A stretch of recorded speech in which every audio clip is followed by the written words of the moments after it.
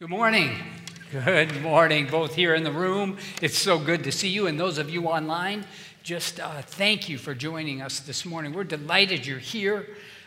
What a great prayer, Katie. Soften our hearts, open our ears. You know, what a powerful prayer to begin this teaching with.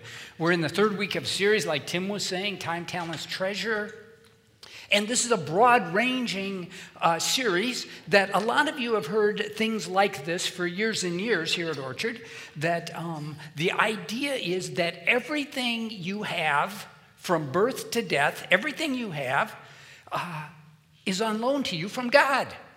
That's the idea. It's on loan from God. So if you have a talent or a skill or a bank account or 10 pairs of shoes in the closet, or I counted the shoes in my closet. I used to run a lot. I walk now. 14 pairs of running shoes. I never throw them away. I don't know what God's going to do with those things. We just have to remember the fact, all of us, that everything we have is on loan. You own a farm? It's actually not yours. It's God's. You have a portfolio that's growing this year because of the stock market. That's great. It belongs to God. You didn't have it when you were born, and you're not going to take it with you. It's God's. You're going to steward it. And then one day in heaven, eyeball to eyeball with God, one of the questions, according to the words of Jesus, that you'll be asked is, what did you do with the stuff I gave you to build my kingdom and build your church and care for yourselves and love your family and change the world? What did you do with it? Your skills, your gifts, your talents, what did you do with it? I've taught on stewardship here for more than 30 years. And I get fired up to teach about stewardship. But this year, the team asked me to teach something brand new I've never taught before. And I wasn't sure how I was going to go about it. And here's my topic this morning. We have a slide. What does it look like to steward a legacy in word and action? Legacy. How do you steward a legacy? How do you manage a legacy? How do you leave a legacy that pleases and serves God? Good question. Important question. Now, here's the first thing. As I thought about it, here's the first thing I need you to know about this question. This is not a teaching for only old people. You know, who thinks about legacy? Well, you got to be at least 80 years old to think about legacy. Right? No. That's all wrong. This is for everyone. Because here's the deal. You leave a legacy in every era of your lives. You went to high school? You played football or golf? You left a legacy there. You raise young children in elementary school, and you raise them and you interact with them. You leave a legacy in their heart. Parents, you're raising teenagers. You're in the era of leaving a legacy that's going to make a difference for as long as they live. Right? You leave a legacy at your college, in your fraternity, in your sorority, at every single place you've worked. There's a legacy, a presence of you beyond your going there. You visit a hospital, and you're a patient for a time. You might be leaving a little legacy in the hearts of those nurses and doctors who serve you. Legacy. Kids ministry leaders, coaches, grandparents, we all leave legacies in different areas of our life. So what is a legacy? Let's take a look at that a minute. Legacy is something I do in word or deed that lasts beyond my presence.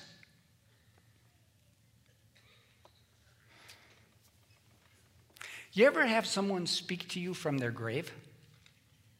I mean, they've been dead and gone for a long time. And then all of a sudden you hear a whisper. I don't mean with your ears. I mean in your brain or in your heart or just remembering something they said. Some of you have this with moms and dads. It's like they've been gone a while. But you get up today and you remember something they said. That actually fits the definition of legacy. Something they did in word or deed, they said, that's still with you when they're gone. Legacy. So people speak to you well beyond you're in their presence. So I was a teacher at Edgewood Colesburg High School for 5 years, teacher and coach. And this was like 35, 40 years ago. And I still get Facebook interactions and emails from people that I was with those 5 years. That's legacy. And I haven't actually stewarded it that well because I should have kept a little more in touch with them. I worked with an organization called Youth for Christ 10 years after that. And staff and volunteers that I was involved with, they left a legacy with me, I left a legacy with them. So we're leaving a legacy in every era we live, and we have to steward that legacy. We have to manage it. It's important. It's a vital part of this Time, Talents, and Treasure series. So here's the next question I wanted to answer. Do you need to be rich or famous or hold any records to leave a legacy that serves and honors God? Nothing wrong with being rich. Nothing wrong with being famous. Nothing wrong with holding an achievement record. Those are all good things. And they're great things to steward. And it's true that you need to steward those things. If you're rich, you have a lot of money to steward. If you're famous, you have a lot of influence to steward. I see this. Last week we were at the YMCA of the Rockies. We love going out there, Estes Park. And we stay on the Y camp, we stay in a cabin. And each of those cabins are actually owned by a family who put in a bunch of money and take care of it, right? So we were benefiting from that legacy. And then I discovered 2 up-high chapels in the mountains have been left by families who gave a memorial gift of legacy to put the 2 chapels. So, and then I found a prayer walk, which had a huge, beautiful way to connect with God. A family paid for that. Now, the YMCA, they put families' names on them, right? So I can know, here's the name of the family that did this. Now, at Orchard, you may not know this, we actually receive memorials every year. We have chosen not to put people's names on them. It doesn't decrease the importance of it. For instance, you probably don't even know this, but the coffee house at the other end of the building was paid for with a legacy memorial gift. And we were able to build it the way we did because of that gift. Now, we don't put the name on it, but God knows the name. And so every year we get gifts like that. And some of you might want to think about that as a part of your stewardship.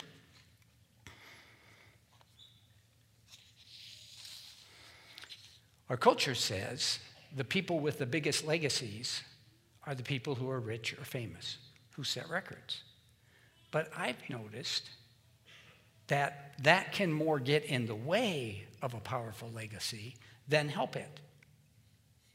During my father-in-law's funeral about 10 years ago, Ralph Ritter, several of the grandkids during his funeral got up and spoke about Grandpa Ralph. And I was doing the funeral, but I didn't know what these grandkids were going to say. And I listened real closely to what they said. And what came across so clearly in the words of his grandchildren was that Ralph was just a regular guy who showed up over and over again and cared for them and loved them. When there was a divorce, he was there helping, encouraging. When there was pain or disease or some other need, he showed up. When they needed encouragement or help, he was there. He didn't always lead the fun activities. He was a lot of times on the fringe, but as I listened to these grandkids, he had left a legacy in their hearts. After Ralph's funeral was a dinner. This was actually down at the far end of the building. And then my son Joel had a couple little kids we were putting in the car so he could head back to Ames. And so we're carrying those 2 little kids out to put them in the car seats. And Joel says to me, "Grandpa didn't do anything that spectacular, did he? But he made a difference." And then my son Joel said to me, "I can do that, Dad. I can show up. I can care. I can invest. I don't have to be rich or famous or very influential. I can do this." When Ben, Charlie, and Bailey, our family members, died, I saw what a legacy they had left in their short time with us. And many of you right now are thinking of a loved one who passed, who left a legacy. And where's that legacy most important? In the hearts of others, in the investment in others. So we must steward our legacy. We must. Next question. Who would you choose to be the Bible's poster child for leaving a legacy? This is such an important question. So fun for me to think about. Who's going to be the poster child for legacy? I mean, there's so many. I mean, we could choose Jesus, right? I mean, obviously, he left a good legacy, but you can always choose Jesus. So I could also choose Paul, who was this Christian hater who was knocked to the ground, and then he left a legacy like most of the New Testament. Or Peter. I mean, Peter, he would have been a fun one to talk about. He was always falling down and getting up and getting his mouth in the wrong place and everything. Or Thomas, doubts. You know, that was a great legacy. Hey, you can doubt. Or King David. I mean, like, he danced in the streets and he yelled at God. He danced in worship and he yelled at God. That would have been good. But I'm choosing a surprising character on legacy. And this guy is found in Mark chapter 5 as my poster child for legacy. And you will be quite surprised who this is. It's actually, let's go to the scriptures. Jesus has just calmed the lake after a storm, and he comes up on the shore, and it says they went across the lake to the region of Gerasenes. And when Jesus got out of the boat, a man with an impure spirit came from the tombs to meet him. This man lived in the tombs. This is a guy who lived in Gentile territory. That's like unclean territory to these Jewish folks. And he lived in the tombs, which is where they put their dead bodies. And we're talking about a guy whose life was busted and broken. He was homeless. He had no friends. He was in an area called the Decapolis, 10 cities. That area was known to raise pigs. And when Jesus rolls up on the shore, I think he's thinking about the potential of this man. Nobody else is thinking about the potential of this man. They're just saying, what a loser. What a broken life. Let's go to the next scripture. Then here's what happens next. And no one could bind him anymore, not even with a chain. For he had often been chained hand and foot, but he tore the chains apart and he broke the irons. This is a guy who hurt himself. No one was strong enough to subdue him. Night and day among the tombs and in the hills, he would cry out and cut himself with stones. Let's go to the next verse. When he saw Jesus from a distance, he ran and fell on his knees in front of him. He shouted at the top of his voice, "What do you want me to do, Jesus, Son of the Most High? God, in God's name, don't torture me." For Jesus had said to him, "Come out of this man, you impure spirit." At a point, Jesus said, "Who are you?" to the demons, the voices inside of him. Remember, he said, "I'm legion. I'm many." Remember what Jesus does? He casts those demons, that evil, into the pigs. Jesus isn't afraid of demons. He's not afraid of the voices in your head. There were many things plaguing this guy's life. We would never pick this guy as a guy with a great legacy. And some of you are sitting here this morning and you think you would never be a poster child for legacy because you've been through a divorce, or you're struggling with something big time, or maybe you filed for bankruptcy. And you go, the last thing I can think about is legacy. This is why I love this guy as a poster child. Homeless, friendless, voices in his head, psychotic, filled with demons. Jesus sets him free. Jesus sets him free. And he wants to set you and me free. This gentleman in the story, when Jesus came up, he was lost and busted and broken, but Jesus saw who he was. Let's take the next verse. This is later in Mark 5. As Jesus was getting into the boat after he healed the man who had been demon-possessed begged to go with him. Jesus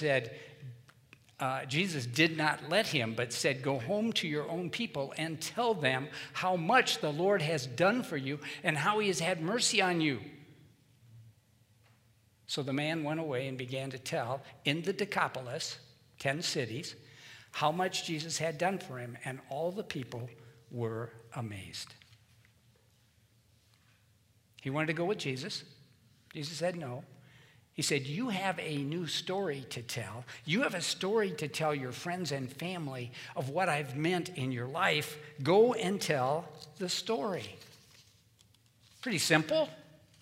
He didn't say go and convince anybody. He didn't say go and argue with people. He said you have a story to tell. Just go tell it. Here's the part I never knew. 2 chapters later, Jesus returns to this same area. Mark chapter 7. You may not have known this. Let's take a look at Mark 7. Then Jesus left the vicinity of Tyre and went through Sidon, down to the Sea of Galilee and into the region of the Decapolis. Wait, he's back. 2 chapters later, months later, he's back. He's coming to the Decapolis, and there were some people who brought to him a man who was deaf and could hardly talk, and they begged Jesus to place his hand on him. And after he took him aside, away from the crowd. Wait. Oh, the first time Jesus comes to the 10 cities, it's an unchristian, unknowing area, and one man comes running to him. Now, months later, he comes back, 2 chapters, and there's a crowd who comes and brings a person. Actually, people. Why the difference? I'm glad you asked. Legacy. The guy went and told his friends and family the story. And now people are expecting and knowing that this Jesus changes lives.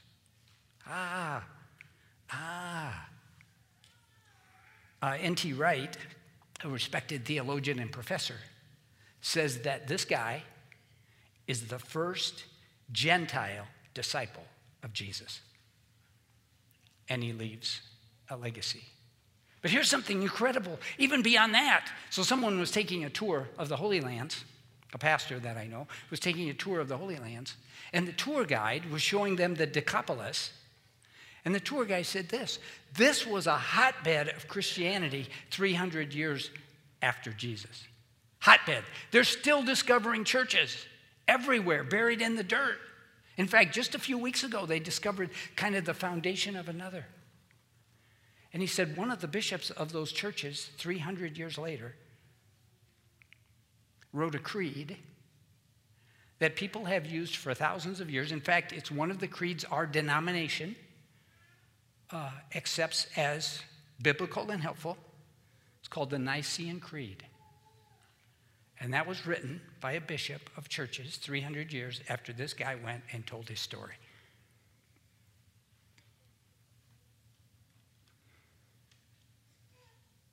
Do you have a story to tell? You do. You do.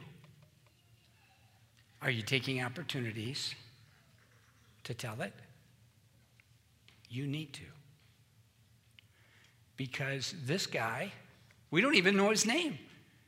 We call him the demon-possessed man. That's all we know about him. 300 years later, he's impacting a bishop who 2,000 years later is impacting us and worldwide Christianity. The Nicene Creed is one of the foundation creeds of our denomination, Lutherans, Catholics, lots of churches that follow Jesus. Put words simply to what we believe about Jesus, about God, and about the Holy Spirit.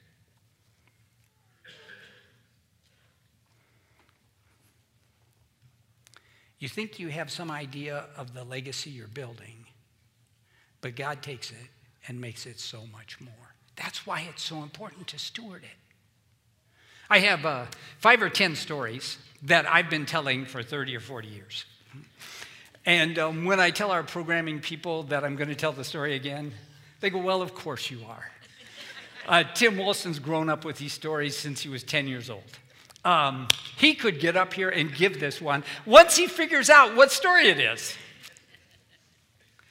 I actually do it for a reason. not to surprise you, but to remind you. So here's my story about legacy that's so important. Ignaz Paderewski. Yep, now some of you already know, I know. Russian pianist doing a black tie concert in New York City. Young mom brings her little boy because she wants him to love piano. Did I say black tie, tuxedo kind of deal? Well, she brings her little boy with a sack lunch because he's kind of squirmy. And he's sitting on the aisle, and she hands him his sack lunch so he'll keep quiet. And he opens it and unwraps a peanut butter sandwich and starts to chomp on it. And then his eyes get drawn to the grand piano on the stage.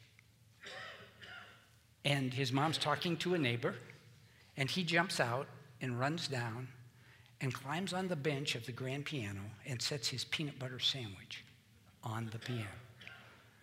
And then he starts to play the only song he knows at that point, which is Chopsticks. And he's just playing it, he's having fun, he's smiling, he's thinking about the peanut butter, he's getting peanut butter on the keys. And people in the audience get really mad. I didn't pay all this money to come and watch a kid. Where's that kid's mother? And if you're a mother, you know where she is. She's squirming down in her seat. Like, yeah, whose kid is that anyway? And Ignaz Paderewski, from the back of the stage, slips on his tuxedo, and he walks out, and he starts to improvise over Chopsticks, a concerto that's just beautiful. And people go nuts. Who starts a concert like this? Who has a little boy come up with peanut butter fingers? And he just leans down, Ignaz Paderewski leans down and says this. Says, play, play, just keep playing.